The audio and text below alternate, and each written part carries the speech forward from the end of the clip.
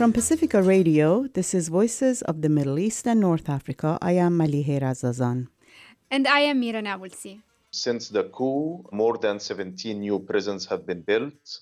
The population of political detainees grew up to what's estimated to be 60,000 political prisoners and detainees.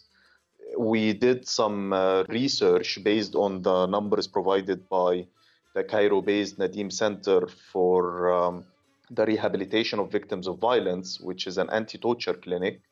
And we found out that in 4 years, during his first presidential term, the government, mainly the police and the army, are killing an average of 2.2 citizens per day. And on average, 2 citizens die in custody every week due to either negligence or the horrible conditions they are treated with. This week, we speak with the exiled Egyptian socialist activist Hussam al-Hamalawi about the legacy of the Arab Spring in his country and in the Middle East and North Africa region. Despite the bleak economic situation and unspeakably ferocious political repression in Egypt, al-Hamalawi explains why he is still hopeful that in the long term, the revolution will survive and overcome. Stay with us. On January 25, 2011, after 18 days of non-stop mass protests, Egyptians finally ended the 30-year rule of the country's dictator, Hosni Mubarak. This year, on the eve of the 2011 revolution, Amnesty International released a report about the unprecedented wave of censorship and attack on freedom of speech. In the statement, the group's North Africa campaigns director noted that over the past year, people who have dared to criticize the government have been arrested and sent to prison, often held in solitary confinement or subjected to enforced disappearances, simply for posting their opinions on social media, giving media interviews, denouncing sexual harassment, and even for supporting certain football clubs. 8 years since the onset of that hopeful mass uprising, today Egypt is experiencing the largest crackdown on dissent in its modern history. We speak with exiled Egyptian activist Hussam al-Hamalawi about the legacy of the Arab Spring in his country and in the entire Middle East and North Africa region. Hussam al-Hamalawi is a longtime Egyptian socialist activist, journalist, and photographer who, for the past 2 decades, has been advocating and organizing for peaceful, radical change in his country. Exiled in Germany today, he is one of many survivors of the 2011 revolution, which succeeded in the historic feat of overthrowing the entrenched neo-colonialist dictatorship of Hosni Mubarak. He spoke with Khalil Bendib from his home in Berlin. Hussam, since the El-Sisi coup in 2013, which followed the disastrous experiment in democracy with Muslim Brothers for a year, the pendulum has swung all the way back after a 2-year interruption to Mubarak's rule, back to complete and unabashed dictatorship. As a deeply involved democracy and social justice activist, you've had to exile yourself. And as we know, any earnest political opposition in Egypt has been met with murderous violence by the military. How would you say the current state of political repression compares with that under the rule of former dictator Hosni Mubarak? 8 years after the ouster of Hosni Mubarak, it's definitely a much worse situation. The Minister of Defense, Abdel Fattah al-Sisi, led a murderous coup in July 2013 and unleashed all the forces of the state against the opposition. He started by the Muslim Brotherhood and the Islamist groups, but then the crackdown expanded to the liberals and the secular left and even to politicians who supported the coup initially and were central and instrumental to it. And, the crackdown kept continuing against artists, against writers, against journalists, against bloggers, against members of the LGBTQ community. He didn't spare anyone. Since the coup, more than 17 new prisons have been built. The population of political detainees grew up to what's estimated to be 60,000 political prisoners and detainees. We did some research based on the numbers provided by the Cairo-based Nadim Center for the Rehabilitation of Victims of Violence, which is an anti-torture clinic. And we found out that in 4 years, during his first presidential term, the government, mainly the police and the army, are killing an average of 2.2 citizens per day. And on average, 2 citizens die in custody every week due to either negligence or the horrible conditions they are treated with. In terms of censorship, never we had such level of internet surveillance and censorship. Hundreds of websites, to be more specific, more than 500 websites are banned in Egypt at the moment. And most of them are for local and international human rights organizations, for what's left of the independent press, in addition to political organizations' websites. So definitely the situation is way, way much worse. In terms of the labor movement, the level of strikes, of course, plummeted since the era prior to the coup. Rarely do we get strikes. I mean, wildcat strikes happen every now and then. Most of the independent trade unions have either been crushed or bureaucratized. And it's not going, or it's not looking well at all in terms of the industrial actions. And occasionally, industrial action leaders are referred to military tribunals, as it happened with factories in Alexandria. So the situation is definitely, is looking bleak. And by the way, the situation is bleak in each Arab country that did witness an uprising. So it's Egypt. In the situation in Libya, 8 years after the ouster of Gaddafi by a genuine revolt that was followed by the intervention of NATO, the situation doesn't look well in Libya, where parts of the country are either witnessing a high level of activity by Islamic insurgents affiliated to ISIS or Al-Qaeda, and they did control areas at some point. Other areas of the country are under the control of tribal militias, while in the east, the so-called Libya strongman, Field Marshal Haftar, who is a military officer backed by Egypt and the UAE, is launching his own war on terror and war on so-called illegal immigration with the blessing of Europe and the West. But the behavior of his militias or his own army is no different really than ISIS or Al-Qaeda, according to videos that were leaked online. In Yemen, where also a revolt started against the dictator Ali Abdullah Saleh in the beginning of 2011, did witness backlash from the regime. And when the regime was on the verge of collapse, basically Saudi Arabia provided a safe exit for Ali Abdullah Saleh in exchange for a transitional government that will continue the old regime's policies under different names. And this was happening in the midst of an insurgency by the Shiite rebel, the Houthis, who took over the capital. And this was the excuse through which the Saudis and the Emiratis have started their war on Yemen, which has turned into one of the world's most horrible humanitarian disasters at the moment. In Bahrain, another Arab country that witnessed an uprising by both Sunnis and Shia, also a brutal crackdown happened from the regime, and which recalled... With the intervention of Saudi Arabia and other Gulf states, yes. And they have put down the revolt. And today there are thousands in Bahraini jails who are facing torture, facing execution. Activists are being stripped of their nationality, their citizenship, and they are thrown in Iraq, outside the country. Wow. Extrajudicial killings are happening. So the situation doesn't look good.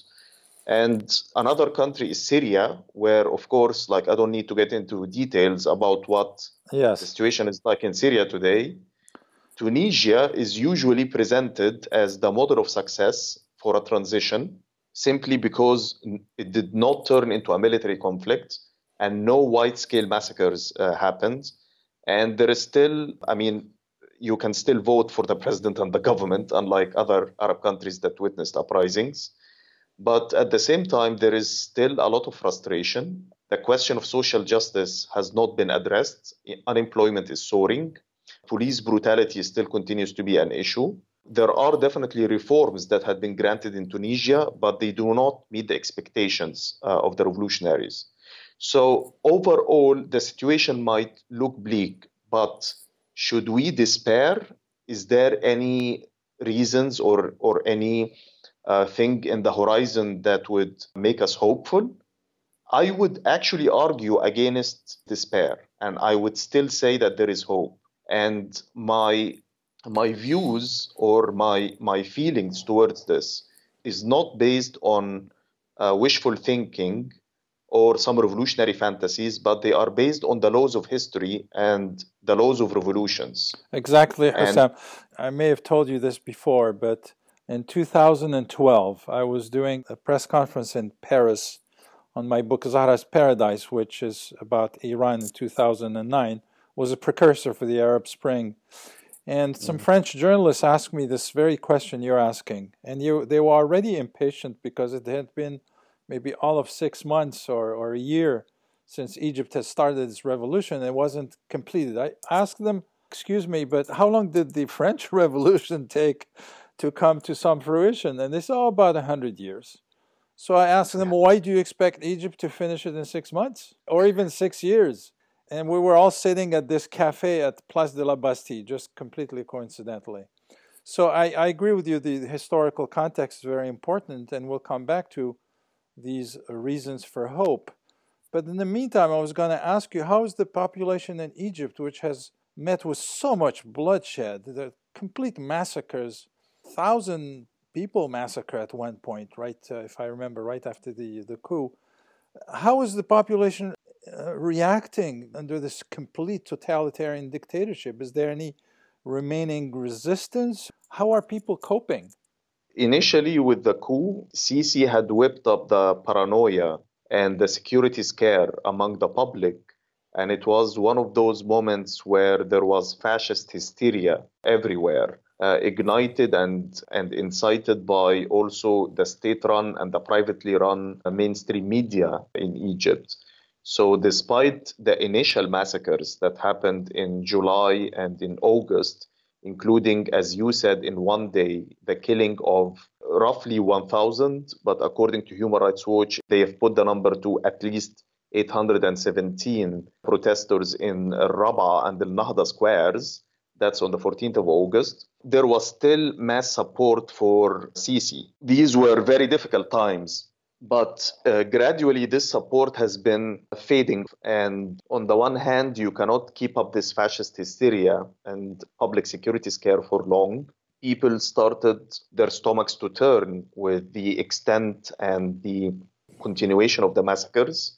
As soon as the crackdown and its scope widened, this meant that even like supporters of El-Sisi, they started having like either family members being taken wrong by the police, although they are not involved in any kind of activities. So people were getting disillusioned gradually. And of course, I mean, the cutting edge was the economic performance. When Sisi carried out his coup, the dollar was roughly 6 Egyptian pounds, was around that figure. I mean, today the dollar is roughly around 18 Egyptian pounds. 3 times There worse. is devaluation. Exactly. There is devaluation. There is the elimination of subsidies and very aggressive neoliberal reforms. To please the IMF, among other people, yeah. To fit into that economic orthodoxy which has rained only pain on all these countries that had these IMF loans. Exactly. I'm sure you and your listeners are all familiar with what austerity means, with what neoliberal reforms means. And in Egypt, this has been happening hand in hand with the increasing intervention of the army in the civilian economy. The army was already a player in the civilian economy. Our military factories do not only produce weapons and bombs, they also produce utensils, they produce cheese, they produce dairy products, they produce things that they compete with other civilian companies with in the market, but the army business is relieved from all taxes and from all tariffs. And they use conscripts for their work, which is like slave labor. So this gives the army a competitive edge. So imagine like even way more intervention of the army in the economy. I do not have figures because like right now in Egypt, there is very opaqueness when it comes to the freedom of information. But this is like noticed by everyone. They also own a lot of real estate and are involved in that business. Indeed, they are involved in the real estate business. I mean, basically, they are involved in everything. And on other occasions, they get involved via frontmen, by like businessmen who are known to be like the money launderers, for example, for the army. You know, Hussam, where I come from, Algeria, during the bloody civil war of the 1990s, in which extremists were threatening a wide swath of the civilian population, a terrible brain drain happened, and the country suffered its worst hemorrhage of intellectual and artistic people ever. Has anything comparable happened in Egypt? Of course, there is now an Egyptian diaspora. Thousands of Egyptians have fled the country, whether it's because they are politically, they are dissidents and they are wanted back home, or simply they have become so demoralized by the situation in Egypt, so they left. Now, like there is like capitals in exile. Some would say Berlin is one of those capitals. Istanbul in Turkey is another capital. But this is not only happening for the Egyptians. There is like an increasingly Arab diaspora where in the countries that witnessed uprisings followed by defeats. So given the incredibly fierce backlash from the regime both in Egypt and Syria and other Arab countries, was this a mistake in the short term? Under the Muslim Brothers in 2012, there already was plenty of violence and against political opposition and against the Christian minority, but they were at least not as brutal as what followed. Do you think that the 2013 coup, which was, as you were saying, popular when it happened, was a mistake for Egypt? Was it a big setback, or was this a necessary step somehow? In Algeria, certainly people who backed the military against the Islamists in 1991 regretted what happened following that. They were scared of the Islamists, who were certainly terribly anti-democratic. But what followed the civil war was so bloody that people regretted not letting the Islamists try their hand at governing. Was there something similar like that in Egypt? What do you think? Yes, I mean, of course, the military coup was catastrophic. And if time goes back and there was any way that we could have stopped it, then definitely I'm for it. And many people in Egypt regret supporting Sisi and his coup in the beginning. And this is not just among sections of the political activist community, but also among large sections of the population. This is not to say that the Muslim Brotherhood rule was something really good back then, and that Morsi was moving in the direction of achieving and fulfilling the goals of the revolution.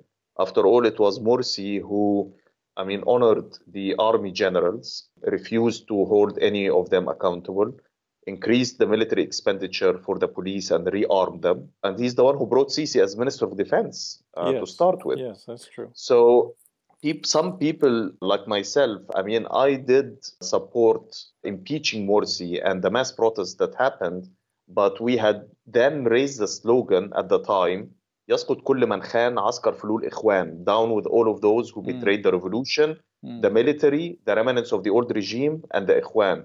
But to be honest, this was even like a very naive stand to take at the time, because the nature of the mobilization itself was reactionary. So it wasn't like one of those situations where you have people all over the streets and you are hoping that you can make an intervention and take this somewhere else. More or less, the nature of the mobilization was reactionary. But at the same time, this is not to try to paint Morsi as some Salvador Allende or to present him, as some Mandela, like what some of the Islamists are doing. But definitely, I'm against the persecution of the Islamists and against the crackdown that happened against them by the army. And more or less, we are now all victims of this crackdown. but they still, I would say, they bear some historical responsibility into how this situation has led us into, together with the secular leftist and liberal opposition, which formed the so-called Salvation Front and engineered this coup with Sisi and formed the first two cabinets that were created after the coup. I mean, there are several parties to be blamed for the situation we are in today, not just the army. That is Egyptian activist and journalist Hossam El-Hamalawy speaking with Khalil Bendib about the legacy of the Arab Spring in his country and in the entire Middle East and North Africa region. We'll hear more after a break.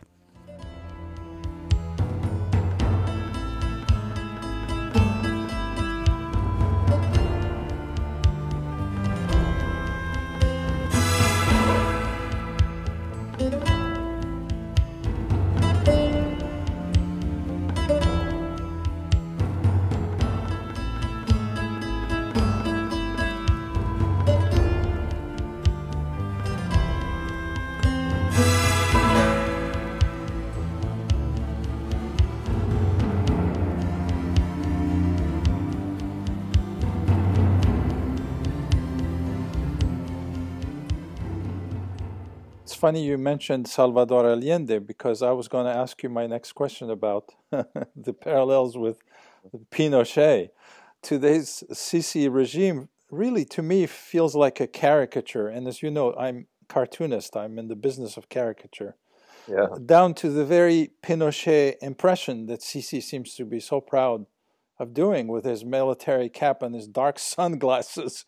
The first thing that when I saw the first few pictures of that, I was thinking, this guy's a comedian. He's pretending he's a new Pinochet, the way he's holding his head. This is an extreme version of a totalitarian regime, way past what Mubarak was doing before it. And and even it's not just against the political repression, as you're saying, not just in its even more overt alliance with Israel, but also in its complete surrender to the IMF agenda and its subservience to Saudi Arabia. I mean, it offered to return, quote unquote, this part of, I don't know who really historically owns this, but to Saudi Arabia. But the Sisi supporters, those who are still supporting the regime, will argue that for all its faults, this is a regime that at least has brought some semblance of stability. I would strongly disagree. First, it's important to remember that what Pinochet did in his rule that lasted for roughly 2 decades, I mean, Sisi has already done it in a much shorter time. And in the first couple of years, he killed, the same casualty as what Pinochet did in 18 years. Which was about 3,000 people, if I remember. Exactly. Yeah. Exactly. And as I told you then, the rate of killings averaged on like 2 persons or 2.2 persons per day. And this is still continuing with us till today. Although Sisi used to discredit his enemies from the revolutionary camp, us, as agents of the US and Israel, but never has Egypt in its time of existence have had closer relations with Israel as it is today. It reached the extent that Sisi has allowed the Israeli Air Force to operate directly in Sinai. Which is now supposedly part of Egypt. Yes, of course. So, the whole army legacy rests on the fact that they have managed to reclaim Sinai, from the Israeli occupation. But today, I mean, it's the same army that's allowing the Israelis to operate in Sinai to target alleged ISIS militants. And since 2013, Israel has been carrying out airstrikes using drones and using F-16s. And this has been documented by local journalists in Sinai, as well as the international press. I mean, already the New York Times has reported the issue. Bloomberg has reported the issue, and it's not a secret anymore in the Washington circles. Of course, the regime here and its cronies, I mean, they still continue to deny this. So, yeah, I mean, the situation is really very bad at the moment. But, I mean, is that a reason to completely give up hope? What I will try to argue, actually, tonight is that there is still some reasons for hope. A revolution is a process. In order for us to reach 2011, it took at least an entire decade of mobilization that preceded it. There is an umbilical cord between the year 2000, which witnessed the outbreak of the Palestinian Intifada, and the year 2011, which witnessed, the Arab revolutions. It took us an entire decade, Khalil, of first mobilizing around Palestinian issues and the anti-Iraq war movement. This metamorphosed into the Kifaya or the Enough movement against Mubarak. The political mobilizations that were happening in the country indirectly spilled its militancy to the working class. And starting from December 2006, we started getting the textile strikes. And by 2008, we already had 2 mini uprisings. The first one was April 2008 in the city of Mahalla. And the second one was in the following month in the city of Elbrollos. 2009, 2010, the labor strikes continued in addition to the anti-police brutality protests till we reached 2011. Now, in each country, not just Egypt, that witnessed an uprising, they had their own process that has been brewing beneath the surface for at least a decade. Now, what gives me hope is that there are other countries in the region who have been going through their own processes, but did not reach the level of an uprising. Countries, for example, like Sudan, which witnessed protests in 2011 and 2012, but did not really reach the level of a revolution, then they got way more militant protests in September 2013. And today, as we're speaking, Khalil, there is a revolution happening in Sudan. Yes. That has entered its 7th week. Now, and all the Arab rulers are freaking out. Even those who were on very bad terms with al-Bashir, everyone is now praying among the Arab rulers that they do not get another revolution. What is causing this depression in Egypt and the lack of revival of any revolutionary activity, which will continue for a long time, by the way, this is not going to happen anytime soon, a recovery.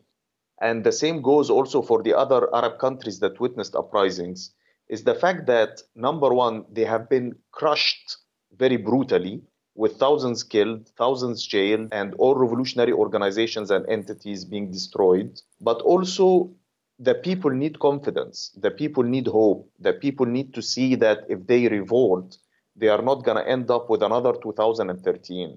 So you just need one successful model in the region, once again, to reignite this hope, to give the Egyptian people confidence that if you start mobilizing again, you will not necessarily end up with a military coup. Look at Sudan. They have managed to do it. Other Arab countries, by the way, that have been going through their own processes, and I see some revolutionary potential in them, is Morocco, for example, yes, which did witness protests in 2011, 2012, but they were quickly quelled by a mixture of repression as well as process of reform. Co-optation. Exactly, they were co-opted. Yes. But look at Morocco in 2017 and look at Harak al-Rif. Yes. This is very promising and this could evolve. Another country is Jordan. Jordan, that also witnessed protests in 2011, 2012. Last summer in June, they witnessed mass protests that managed to overthrow the government. And it's very rare to hear chants against the king himself. And there were chants against the king in the last protests that also got reignited again last December, but maybe not on the same scale. But I see that there is a potential. Now, if a revolution or a successful uprising happens in any of those countries, or in countries that are going through some political uncertainty, like, for example, Algeria, yes, where you have a living zombie that will run for elections, Bouteflika,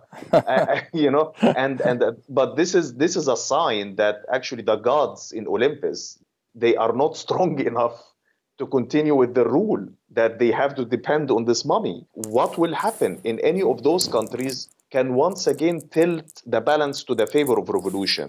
And this is the thing that's keeping the hope alive for me. Yes, and so the seeds for the long term, perhaps medium term, have been planted. And as we both know, it's very difficult to push the genie right back into the bottle for very long. People have discovered that things are possible. You're able to overthrow the worst dictators. It's happened in at least 3 countries, with varying 4 countries if you count Yemen, varying degrees of success. It's not enough to overthrow the dictator, unfortunately. But it's possible. Were happy that they got rid. Yeah, they were happy that they got rid of Mubarak and the heads of states, but the regimes were there, and the question of the military will always be the central question. Yes. How do you deal with the armies in those countries? Now, in the case of Egypt, large sections of the revolutionary community were naive enough to trust the army, which is the backbone of the dictatorship to start with. Right. But from the level of discussions, Khalil, that I'm seeing among the Sudanese at the moment, I see way more maturity than us back in 2011. Not only because they have their own proud revolutionary tradition, but they have also seen our mistakes. And I think that they are learning also. And so has Tunisia. Tunisia, midstream, when the first legitimately elected government, just as in Egypt, was a Muslim Brotherhood type of, a Nahda is called, type of movement. Yeah. They learned from Egypt. When they saw the coup in 2013, they decided perhaps they should be a little bit more flexible than Morsi had been. And they managed to avoid that sort of break that Egypt has seen. So as you're saying, the peoples in these countries are nimble. They're learning from one another. And I agree with you, that's a source of hope. In Tunisia, as you said, the basic problem of inequality and social injustice is still there. It hasn't made any progress. But at least on the formal level of an actual democracy, just like you have in the Western world, it has made some important progress. It's not reverted to a dictatorship as Egypt or other countries have. But in both Egypt and Tunisia, there are deep reservoirs of progressive forces, as you've over the years documented to us. But they don't seem to be able to gel yet when it comes time to vote or to organize enough to change the country, at least in the short term. And regressive forces such as the Muslim Brothers always seem to demonstrate more energy and better organization. It was heartbreaking during the one legitimate presidential election that brought Morsi to power to see the inability of progressives like yourself to translate their passion into direct and immediate electoral results. What explains that, in your opinion? There was a time when the left had the upper hand, and this was in the 1940s, 1950s, 1960s, up until the mid-1970s. But basically, the left failed. It was heavily influenced by Stalinism and by nationalism. And on every twist and turn, it failed. In the countries it reached power, it did not perform well. And in other countries where they got into alliances and popular fronts with sections of their nationalist army officers, we all know how did that end up. This created the vacuum through which the Islamists rose, although of course they had roots, older than that, but that's when they really picked up, inspired also by the success of the Iranian Revolution in the late 1970s. And in parts, they were also encouraged by the regimes themselves to act as a counterweight to the leftists. They grew, they had the upper hand in the 1980s, 1990s, and the beginning of the 2000s. The left in the Arab world, they started their revival, more or less, with the Palestinian Intifada. And unfortunately, we were not as successful in creating roots the previous decade before the 2011 Arab Spring revolutions, so as to act as a serious counterweight for the Islamists. You can say, it's a problem of time. You can say also it's a problem of the different strategies that were adopted by the left. In the case of Tunisia, I think actually the performance of the left was better than in the Arab world. They did play a central role in the Federation of Trade Unions in Tunisia, which brought down Ben Ali. It was the central reason why the uprising in Tunisia succeeded. And this Federation of Trade Unions also the fact, sorry to interrupt, also the fact that the military refused to follow Ben Ali when it came down to it. Indeed, but the militaries are not angels. I mean, why they did not follow Ben Ali? Because they saw it's a failed fight. Why did the military in Egypt, basically told Mubarak, game over, and they removed Mubarak? It's because the system was about to collapse. So, only 3 weeks ago, Tunisia had a general strike that was led also by the Federation. Yes, so it is. Exactly. So it's still an active player. In Egypt, the performance of the left in the revolution, while definitely there were successes and victories and routes that were created, but many sections of the Egyptian left did support the coup and they supported the massacres, like the Egyptian Communist Party, the Egyptian Social Democratic Party, the Egyptian Workers and Peasants Party, the Egyptian Socialist Party. All of those had issued even a statement in Arabic saying, Ayn al-Fad, where is the suspension, accusing the government of having second thoughts and trembling hands, as they called it, when it comes to suspending the Rabaa and the Nahda protests. So they incited for the massacres that happened. That will definitely create bad blood for the left in the future. And it has discredited itself even further. I hope that this will not be the general case, and at least for the leftist factions that stood against the massacres and tried to keep integrity when it comes to being faithful and loyal to the goals of the revolution in the face of the Islamists and the face of the military, would have a voice in the future.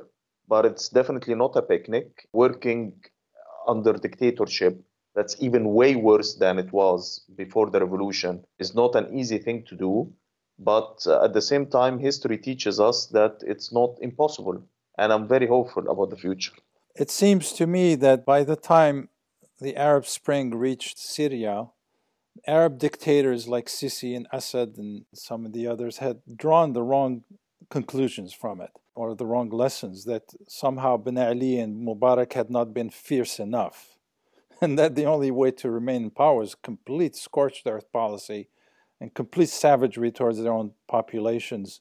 But the Arab world is not a closed world. It's not isolated from the rest of the world.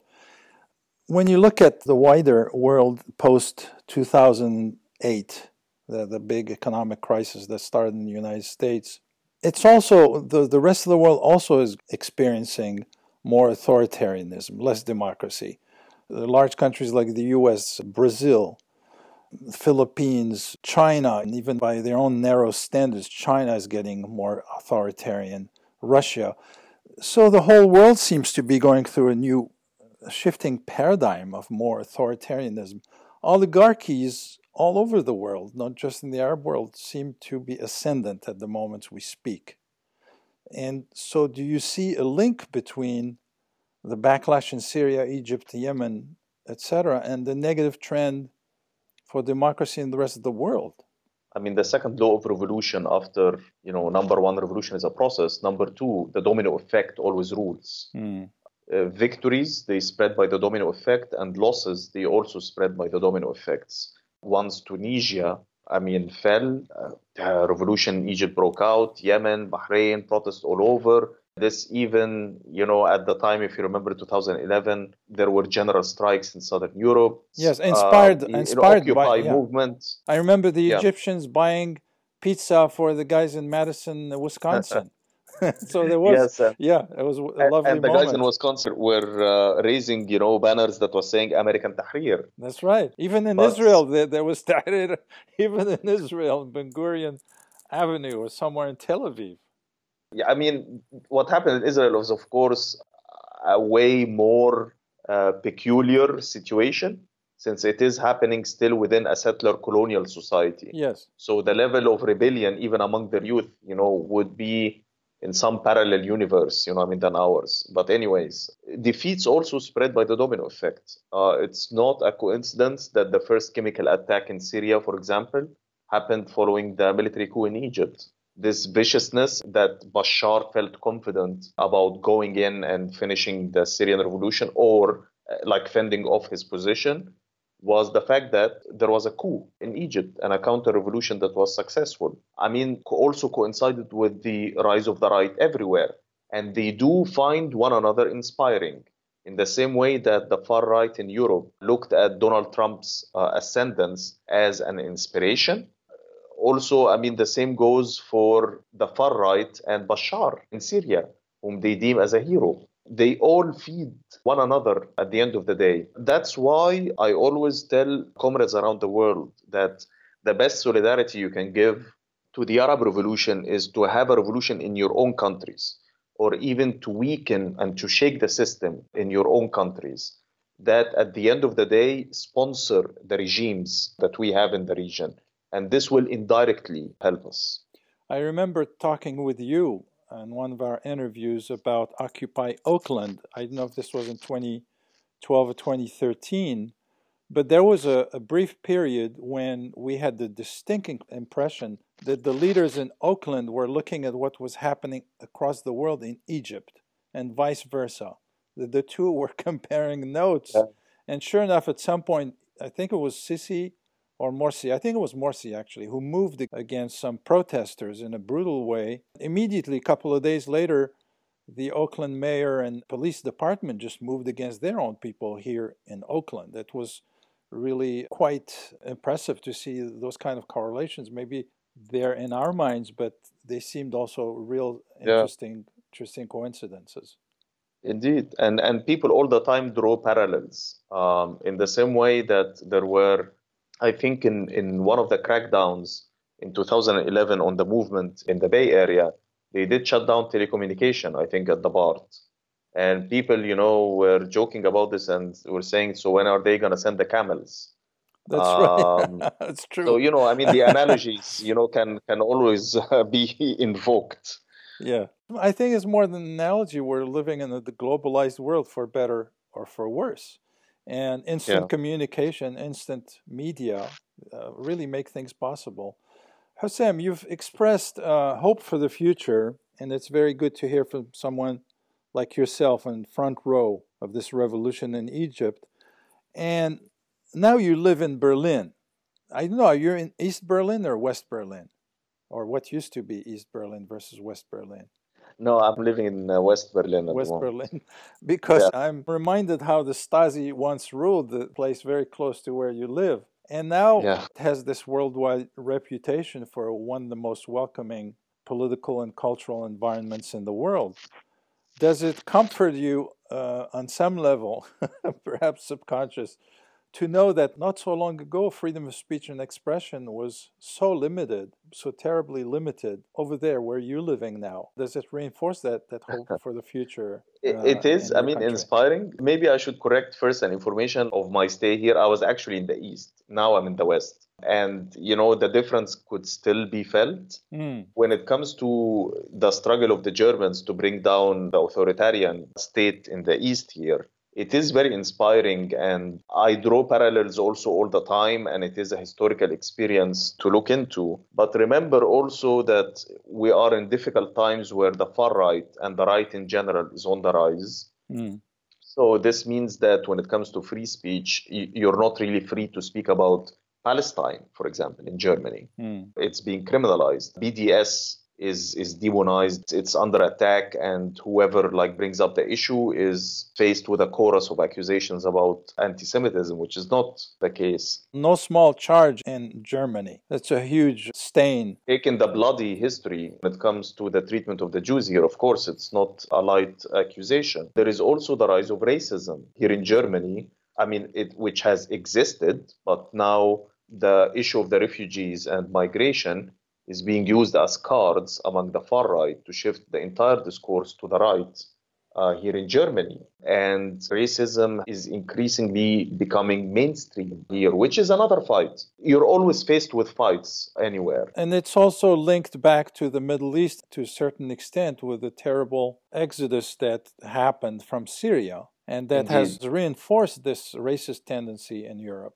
Indeed, they're all connected. Well, Hussam, I didn't push you on this because this may be personal, but I will ask you as the last question. Maybe you might want to share on your personal level what you think. You had some theories on what happened to you as an activist there, and I didn't ask you to go into detail about that. Is that something you want to share before we close? I mean, these are all, speculation. I mean, there are definitely facts, which is in 2013, in 2014, Sisi was very busy with the Islamists at the time, who were the immediate direct danger to his new regime. By the time he started cracking down on leftists, secular activists later, I think he started by the ones that basically used to have some sort of communication with the army. Those who were actually hardcore dissidents who did not sit with the army or did not have any communication with the army, unlike the conventional wisdom, which will tell you, oh, these will be the ones that are firstly targeted. Actually, no. Your enemies usually, they go after those who had, half-baked situations, who used to play, on all sides. It's very easy to crack down upon them. And I'm honored to be among the group of activists who were from day one against the army from the start of the revolution. And I never had any illusions about them. And I refused to have any direct channels or contacts with them. So my turn, I think, was deferred. But definitely, it has come. I did receive threats. They did target, my family in Egypt. And, at the moment, it is definitely a very bad situation for people like me who are on the left in Egypt. I already have people I personally know from the leftist ranks who are in prison. And I don't expect the situation to improve at any time soon. But such a revolutionary recovery is a function of what's happening the rest of the region, as we were talking earlier.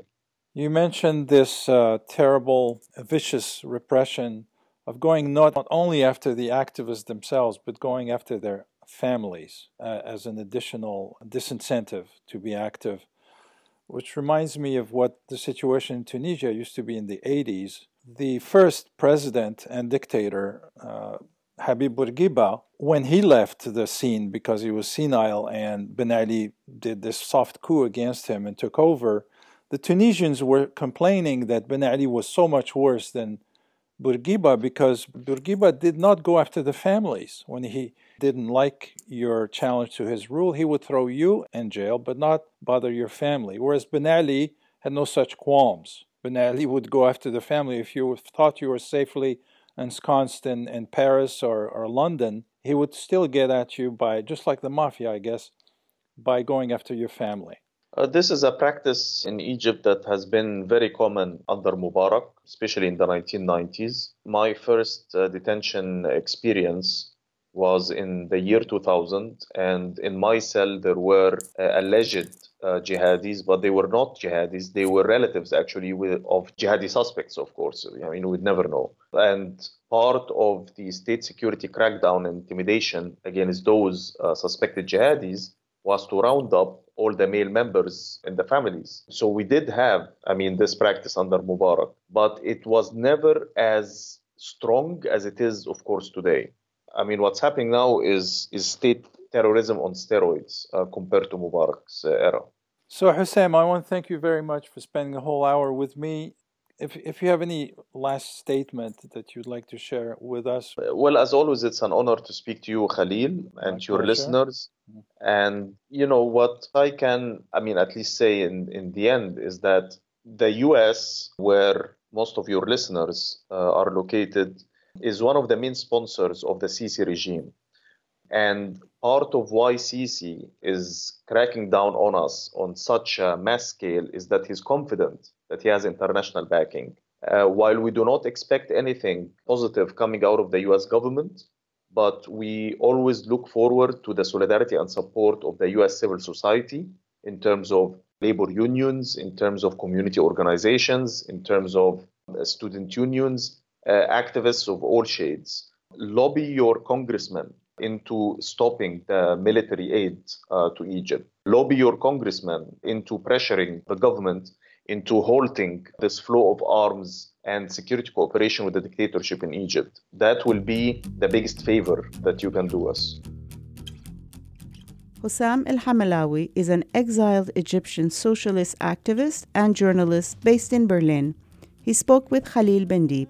From Pacifica Radio, this is Voices of the Middle East and North Africa. I am Malihe Razazan. حرية عدالة اجتماعية عيش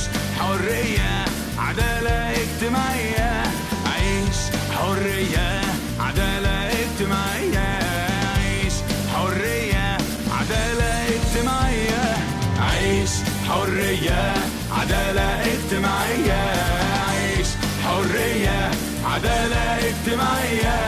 عيش حرية عدالة اجتماعية عيش حرية عدالة اجتماعية عيش بالمصري يعني حياة عاشها المصري حضارة سنين والنيل لو يعطش مجرى يروي عرق المصريين عيش بالمصري يعني حياة عاشها المصري حضارة سنين والنيل لو يعطش مجرى بكرة يفيد ويوفي الدين عيش حرية عدالة اجتماعية عيش حرية عدالة اجتماعية عيش حرية عدالة اجتماعية عيش حرية عدالة اجتماعية لقمة عيش الناس الأمراء الفلاح والعامل يابا لقمة عيش مش لقمة سخرة تيجي بعديها أي حقوق لقمة عيش الناس الأمراء الفلاح والعامل يابا لقمة عيش مش لقمة سخرة هناخدها لو مش بالذوق عيش حرية عدالة اجتماعية عيش حرية عدالة اجتماعية عيش حرية عدالة اجتماعية عيش حرية عدالة اجتماعية لما تقول كلمة حرية لازم ترفع ايدك فوق الحرية لقمة هنية تيجي بعديها اي حقوق لما تقول كلمة حرية لازم ترفع ايدك فوق الحرية لقمة هنية هناخدها لو مش بالذوق هناخدها لو مش بالذوق هناخدها لو مش بالذوق عيش حرية عدالة اجتماعية عيش حرية عدالة اجتماعية عيش حرية عدالة اجتماعية عيش حرية عدالة اجتماعية عيش حرية عدالة اجتماعية عيش حرية عدالة اجتماعية عيش حرية عدالة اجتماعية عيش حرية عدالة اجتماعية Kenan Al-Azmeh, a Syrian-born internationally celebrated clarinetist and composer, has been hailed as a multifaceted artist who's known for distinctive sound and intensely spirited performances.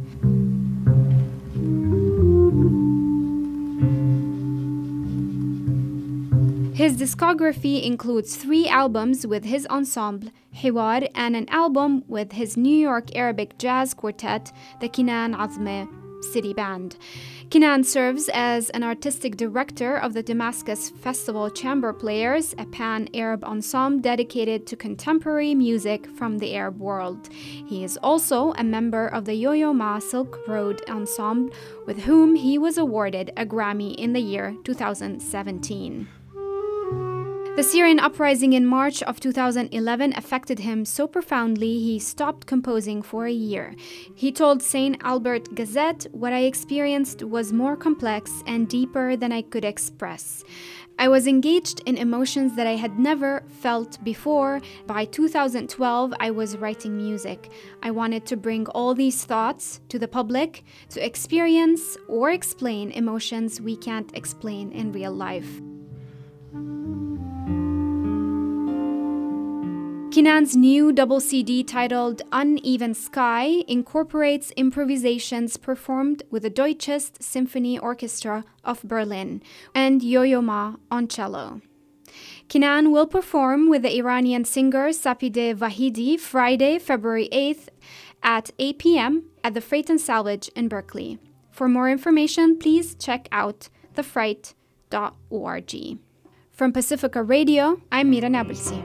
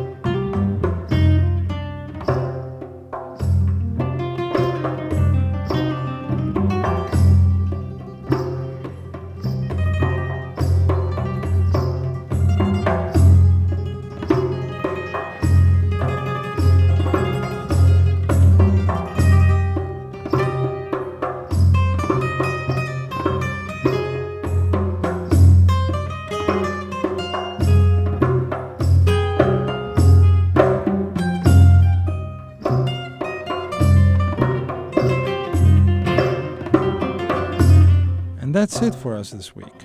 Voices of the Middle East and North Africa is produced at KPFA Studios in Berkeley. Mira Nabulsi is our senior producer. Our media partner is a Status Hour podcast and Jadalia Izin.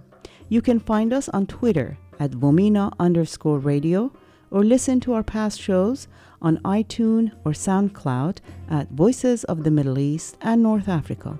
You can also reach us by email at vominaradio@gmail.com. Please join us next week for another edition of Voices of the Middle East and North Africa, and thank you for listening.